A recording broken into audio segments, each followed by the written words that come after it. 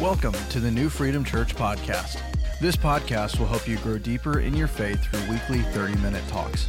If you haven't already done so, go ahead and hit that subscribe button so you get each new episode as it's released. Now sit back and relax as God speaks to you through this message. Well, on this Sunday of Advent, we celebrate hope and what it means to have something on the inside that is so much further and deeper and more surpassing than the circumstances that sometimes occur to us on the outside. We hope in Jesus. Our hope is in Christ. Can someone say amen? Amen.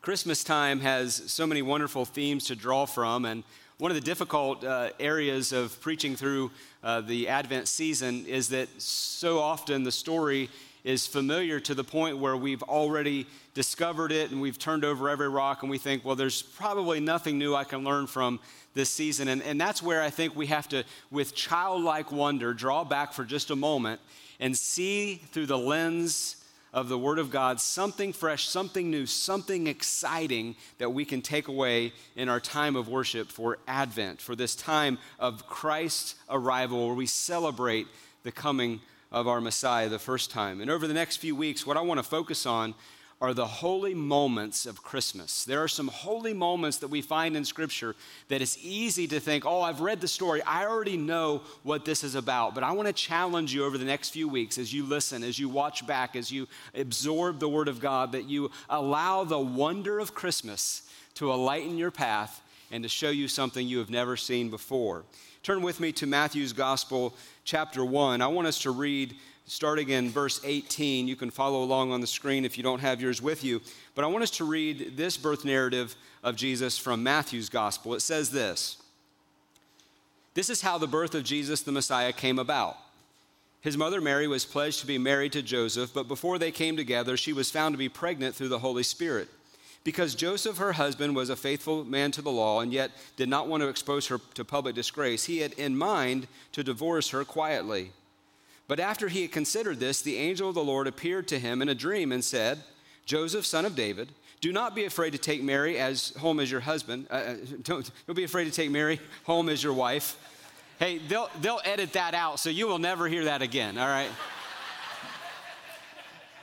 And it's okay to laugh at the preacher today, because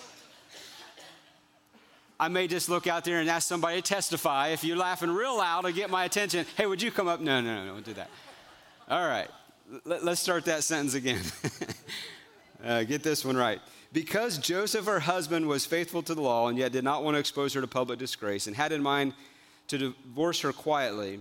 But after he had considered this, the angel of the Lord appeared to him in a dream and said, 'Joseph, son of David, do not be afraid to take Mary home as your wife, because what is conceived in her is of the Holy Spirit. She will give birth to a son, and you are to give him the name of Jesus, because he will save his people from their sins.' All this took place to fulfill what the Lord had spoken through the prophet. And here it is: 'The virgin will conceive and give birth to a son, and they will call him Emmanuel,' which means God with us. When Joseph woke up, he did what the angel of the Lord had commanded him and took Mary home as his wife. But he did not consummate the marriage until she had given birth to a son, and he gave him the name Jesus." Everybody say Jesus. Isn't that the most sweet name that you can ever say? Jesus, the name of Jesus.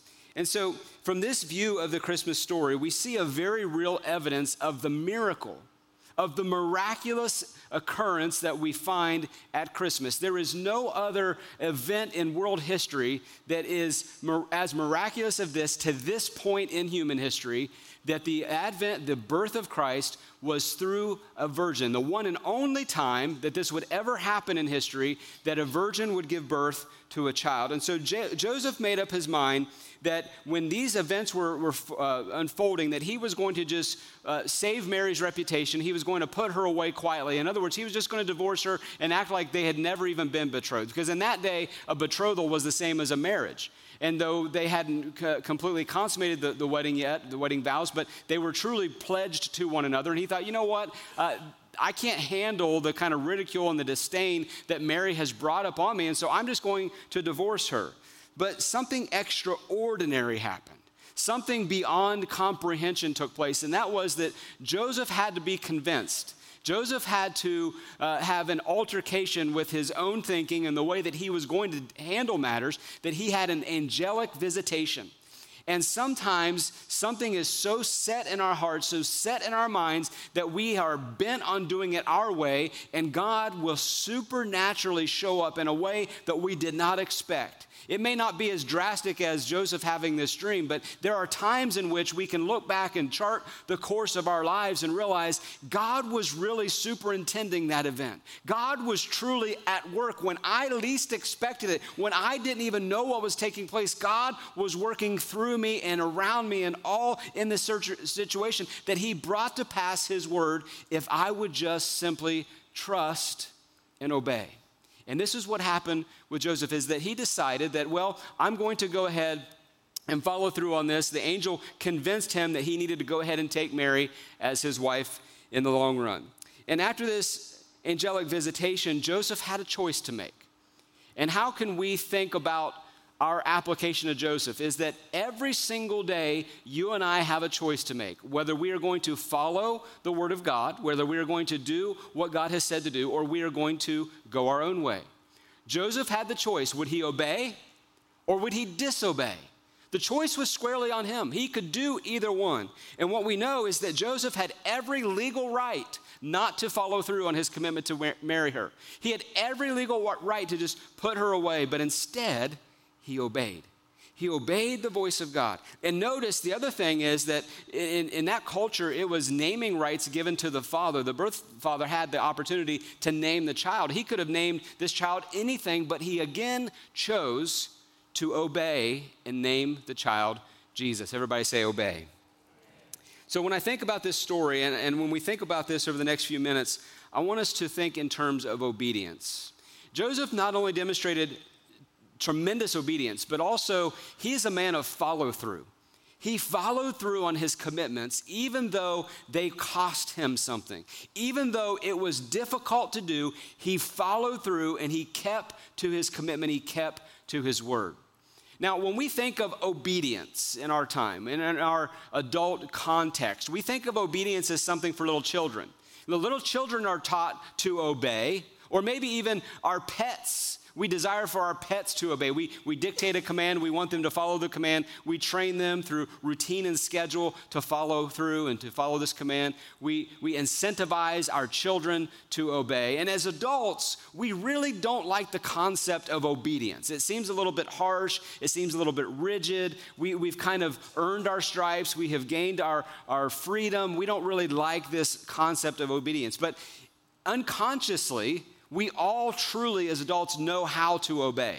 In fact, I would go as far as saying, as adults, we all strictly continue to obey. I don't think anybody in here or anyone watching us online would raise their hand to identify right now that they have disobeyed in paying their taxes. No one would want that target on their back. We really make sure we go to great lengths and painstaking effort to pay our taxes because we don't want the result of disobedience in that area of life. All of us recognize that when we man an automobile and we get in there and we start driving, that there are some laws of the land, and that if we press the limits and we disobey, then there is a corrective measure that can be given to us in the form of a ticket, or even worse, it could be an accident. And so we typically try to obey the laws of the land that are for our own good. We really understand and know how to obey.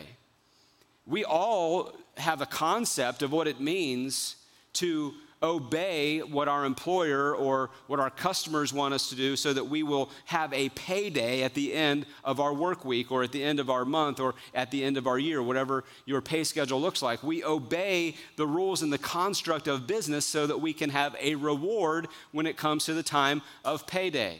Any of you who have been in education or even higher education, you know what it means to obey the limits of the semester or the schedule or the guidelines of an assignment. And if you go outside of those boundaries, then your grade is going to suffer. And so while we don't like necessarily the concept of obedience when it's forced upon us, we all really resonate with this kind of obedience.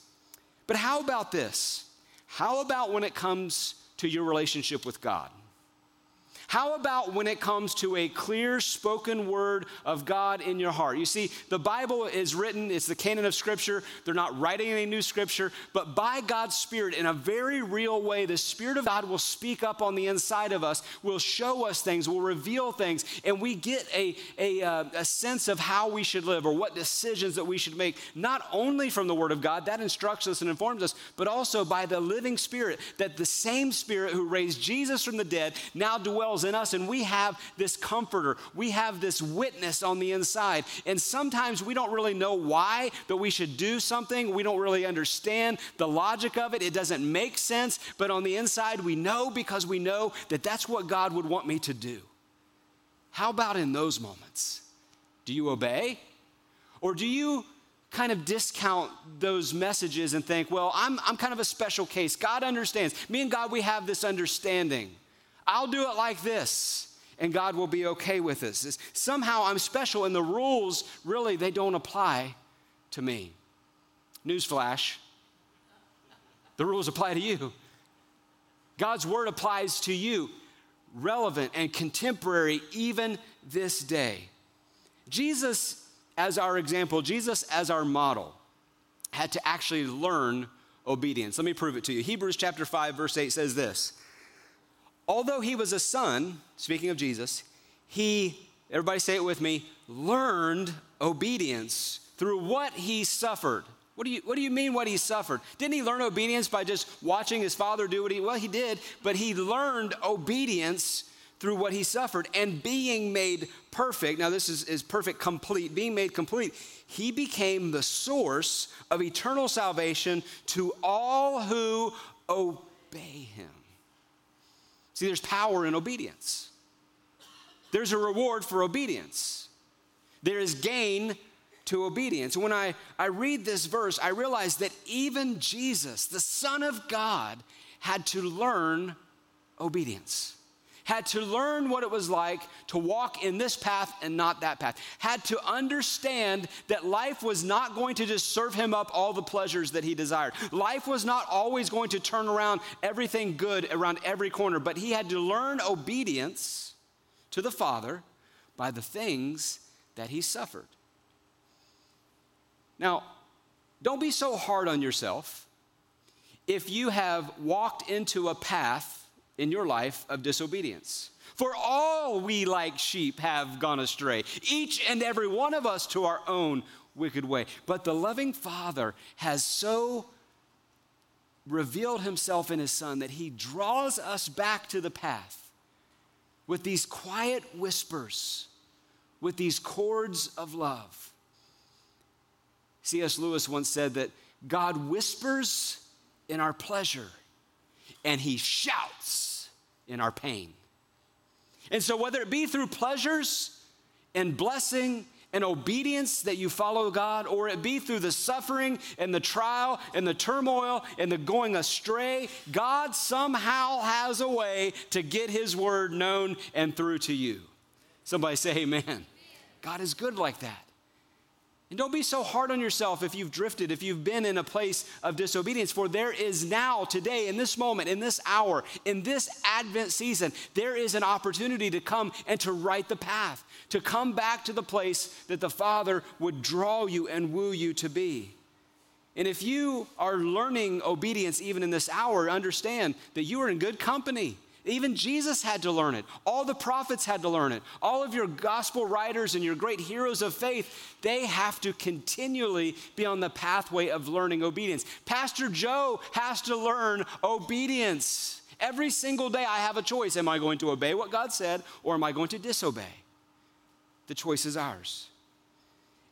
But could it be that your choice of obedience could be an inspiration to someone else to also obey? Could it be that your example and your steadfast persistence in what God has said, even through the times where it looks impossible for you to do it, is an example, as an inspiration for someone who is watching by the wayside? Because listen, somebody's watching your life. You may not have all of the social media followers that your neighbor has, but someone's watching your life. You may not seem to have a level of platform or a prominence, or you don't take a stage or have a microphone in your hand, but someone, dear Christian saints, someone is watching your life. And obedience does not always come with boldness and confidence. Hear me. Obedience sometimes comes with trembling and fear and shaking and wonder. Sometimes obedience is rising up on the inside of us to obey, and we think there is no way I'm going to do that. Just about a month ago, there was a lady in our church that came forward and she said, Pastor, I really feel like I need to give this testimony. And it was brief, it was short, it was in order, it was wonderful. And I said yes, because I knew her. I've known her for a long time. And when she got the microphone in hand, her hands were trembling. This wasn't about her being seen or wanting to make a spectacle. This was about God impressing upon her to share something from her heart. And she did that, and it was beautiful. There was another time just a couple weeks ago where Pastor Sue gave a word to the church. It was beautiful. It was inspired. It was timely. And later on that week, I was meeting with a fellow in the church, and he was saying, all this gifts of the Spirit stuff, I'm not sure that I'm going with that. He's a new convert, and he's like, I'm just not sure if I believe in all that stuff, and how does that all work out? And when someone speaks in the name of the Lord, is that really like from God? How does that all work? And so I'm listening to him, and then he said, but last week, when Pastor Sue gave that word, I was very skeptical. He's very honest. How many love new converts? They're just honest. I love it when people aren't churchy enough to have to know the language and know how to mask it all. You talk to somebody who's been in church 20 years, how are you, brother? I'm good, highly blessed in favor of the Lord. Like, no, let's shed all that stuff. Let's get to the real deal. Come on, new converts tell you the real deal. He said, I was just skeptical of all that stuff. People coming up and kneeling at the altar, people speaking for the Lord. He goes, but my wife got up when she got done speaking and went down and prayed. And I looked at her like, why are you going up there? And when she got back to her seat, he said, why did you go up? And she said, that woman said something that I was dealing with this week that I had not told anybody, and it was a direct confirmation I wanted to come and pray.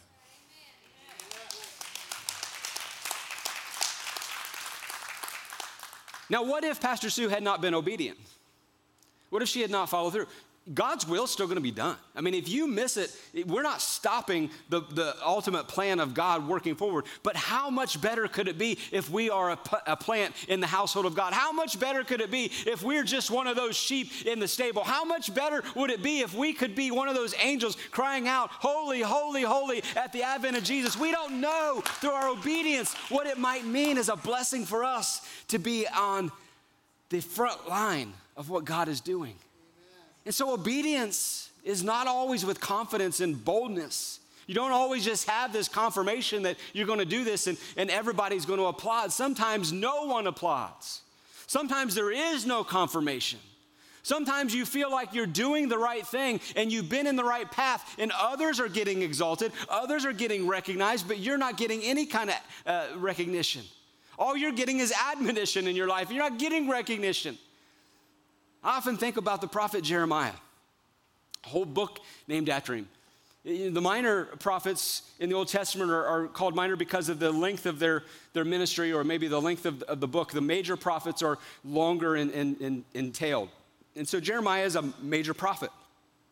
But did you know, if you look back at Jeremiah's life, he was obedient to the word of God, to speaking to a wayward nation, to speaking, thus saith the word of God, to a king who did not want to hear it.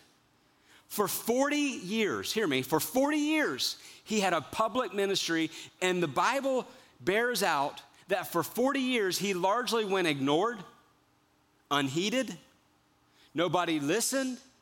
In fact, they say that Jeremiah, in 40 years of ministry, never had one convert. Now, I don't know about you. I've been doing this for 17 years, and I've seen some fruit. But if in 17 years I've yet to have one convert, I think I'm going to quit and start selling cars. I mean, that's pretty discouraging, right? For 40 years, he obeyed the voice of God. He stayed the course. He did what God asked him to do, regardless of what was happening on the outside. And this is exactly the story of Joseph in the Nativity. This is exactly the obedience of Joseph at Advent, is that no one was cheering him on. No one was patting him on the back. We don't see that any mentor came along to Joseph and said, just keep at it, boy. You're doing a good job, son. I want you to keep on this path. No, it was an angelic visitation. And if you've ever had a dream, you know that dreams, they sometimes, they can leave you questioning more questions than you have answers, right? I mean, dreams sometimes are like, where did that come from? And Joseph certainly could have doubted the dream, but he had an encounter with God through this vision. In following Jesus, I've learned that God never asks me for something that I don't have. Nor does God ever ask me to do something I cannot do. But often, God will ask me for something that I don't want to part with. And he will compel upon me to do something that I would really rather not do. How about you? Is there an area of obedience that you've shelved, that you've put aside? That you've said, yeah, God, if you will give me an angelic visitation like Joseph, well, hey, don't count on it. It may not happen. But there is a still small voice. See, Joseph didn't have what we have. We have the benefit of the Holy Spirit living on the inside of us. We are the temple of the Holy Spirit. It took an angelic visitation for Joseph. Now, maybe God will visit you. Maybe God will give you an angelic visitation, but don't count on it because he's already given you of his own Spirit. And so when I'm faced with a decision, I have a choice. When you're faced with a decision, you have a choice. Obey or disobey. It's yours. In 1 Samuel, we see a story of King Saul, the very first king of Israel. And he started out really good. He was very humble. He was from the smallest tribe, and he was so thankful to God that he was even anointed to be king. But over time, he started to get overconfident in his leadership ability. He started to assume that this authority that he had, this title, was something worth grasping, that he could now add to what God was already doing. And so he started taking matters in his own hands. And when God would give an instruction through the prophet Samuel, there would be times where Saul would take a little bit of the information and then he would use some of it, but then he would do his own on the rest of it. And in 1 Samuel 15, we see this story where the prophet comes to the king. And in these days, the king would need to consult the prophet. And the prophet was the conduit for hearing the word of God. The king did not have direct access to God. He had to go through the prophet. And so Saul, as the king, would hear from Samuel, sometimes by request, and other times Samuel would just come to him and say, this is what God wants you to do. And so in this case, God comes to the prophet and he says to the king, I want you to go to the Amalekites and I want you to destroy everything in the city. This is hard for us to understand in modern contemporary terms. Why would God do this? There's very good rationale and reason why. I can't get into that today. But there was an instruction that was given to King Saul to go and destroy everything there and to leave nothing, to plunder the entire land and leave nothing. When Saul arrived at the Amalekites' camp, he observed they had some really nice treasures. There was some really bountiful blessings that he could take for himself in the kingdom. And so he destroyed all the rubbish. Anything that was not worth very much, he destroyed all of that. Like the Lord said, I'm obeying God. I'm just going to destroy all this hay, wood, and stubble. All the stuff that wasn't worth nothing, he destroyed it. But all the stuff that was valuable, he told his men, just keep that. And the king, which we were supposed to execute, Agag, let's preserve him too, because he probably knows where some more treasures are. He's valuable for intel. We need to keep him. And so this is what Saul does. As the king, he had the edict to be able to say, this is what we're going to do. And to just soothe his conscience a little bit, because he knows in his heart he has disobeyed God, to soothe his conscience, he takes some of the good stuff, sets up an altar of sacrifice, which, by the way, he was not commanded or instructed or able to do with his title. It was the prophet who could construct a place of sacrifice, place of worship. But he's the king, so he constructs it. And he offers to God as a sacrifice some of the good stuff, but he keeps the king, and he keeps some of the other stuff back out of sight for himself and for his own plunder.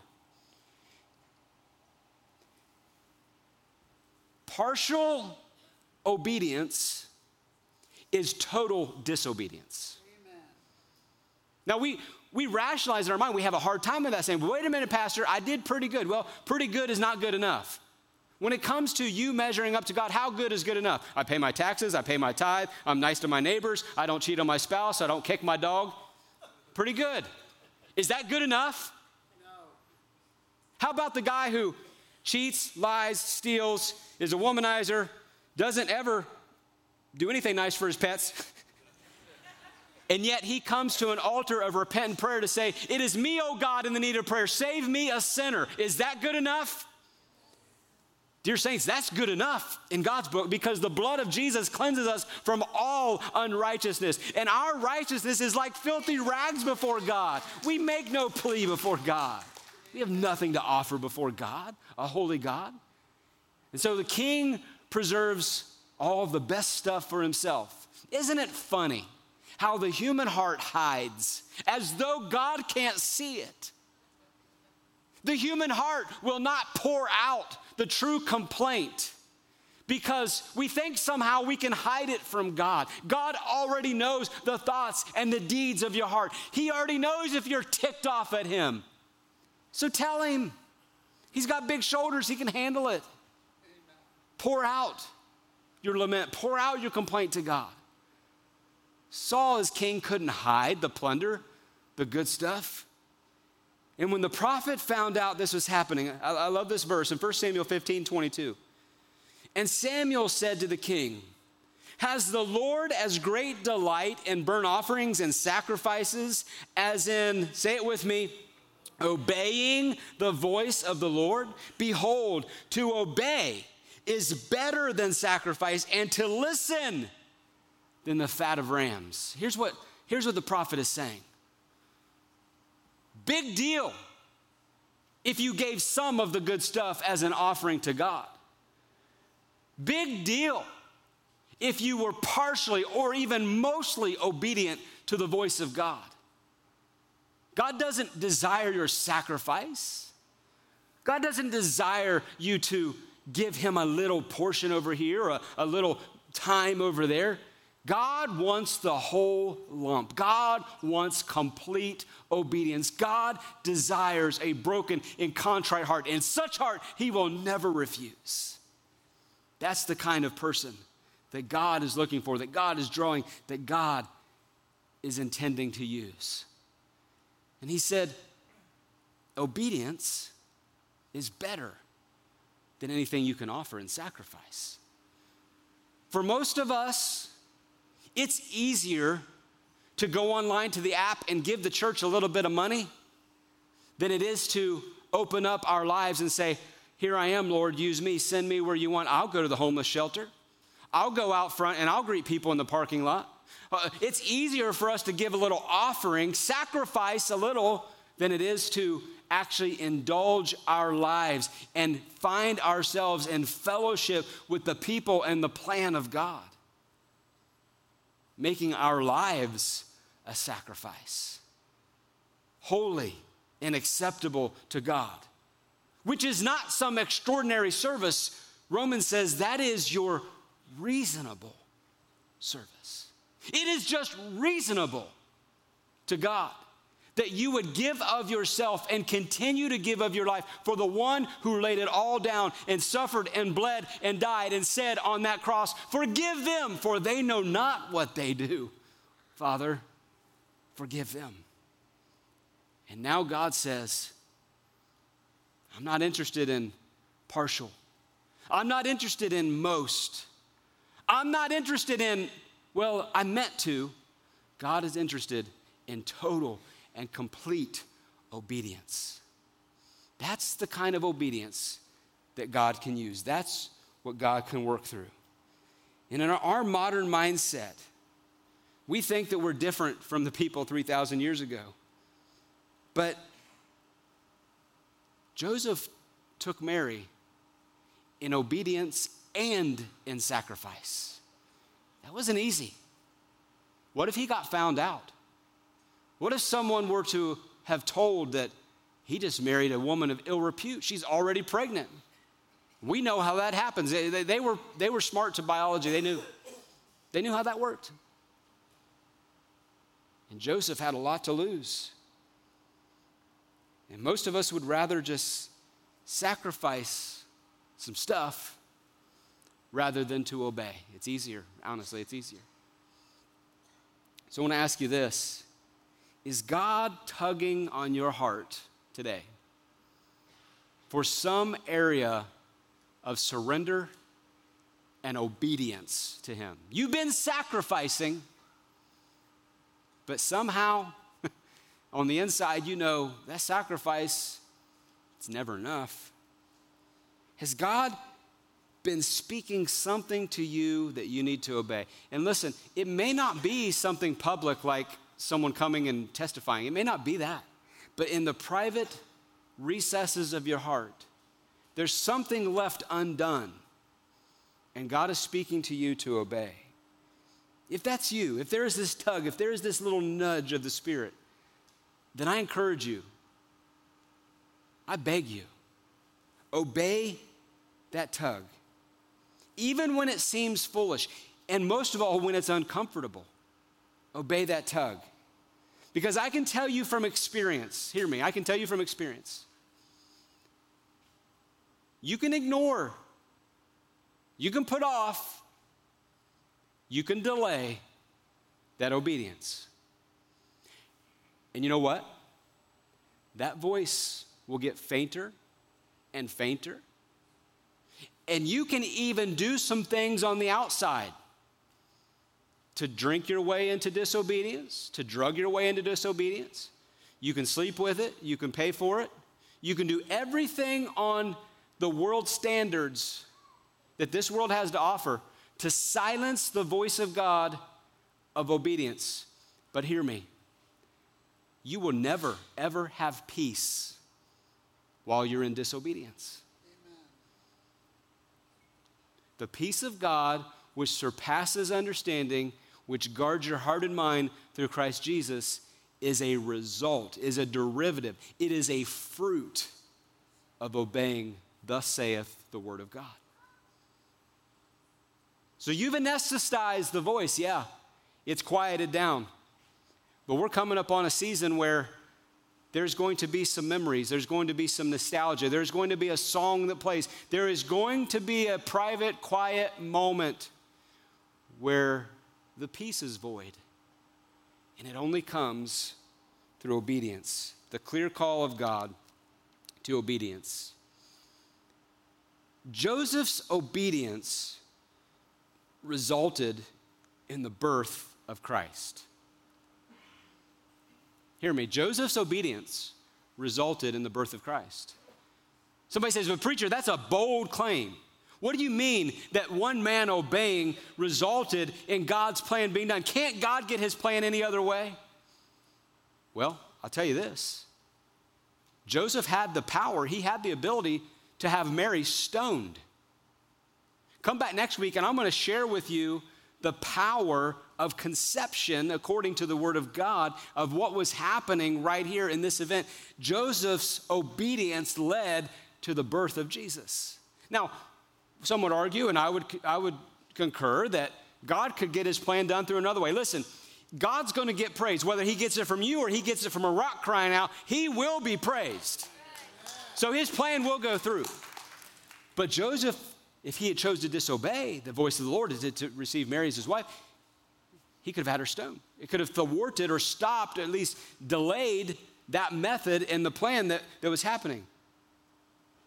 And Jesus, get this, Jesus' obedience to go to the cross when he was being talked to in his ear directly with his disciples, oh, don't go to the cross, Lord, not you. You can't die. You can't suffer. Jesus' obedience to go to Jerusalem anyway, to suffer, to bleed, to die, led to eternal life and resurrection and life forevermore for all those who would say yes to Jesus and his claims of victory in our lives. I am so glad that both Joseph and Jesus obeyed, aren't you? I'm so glad that they obeyed. And that's the thing about saying yes to God. When you say yes to God, you will never, ever regret it. I'm not telling you that there won't be some dark nights of the soul. Hear me. When you say yes to God, there may be some trials and tribulations. Jesus said it himself. In this world, you will have tribulation, but be of good cheer, for I have overcome the world. And here's the thing I know about the yes of God. When you say yes to God, you will forever be grateful that one yes led to another yes, and then you become like the psalm writer who said, your word, O Lord, is a lamp to my feet and a light to my path, and there I will not stray. That I pick up my foot and you set it down, because the steps of a good man, the steps of a good woman are ordered of the Lord. And I say yes today with heads bowed and no one looking around, between you and God. Do you need to obey? Is there a divine yes that is reverberating in your heart and your soul? And there is an obedience that God is putting upon your life right now. There is something that you have partially obeyed. And today, now you have the revelation. Now you have the knowledge. And you're going to say, yes, I obey. I trust and obey. Today is my day. Today is the day that I say yes to God.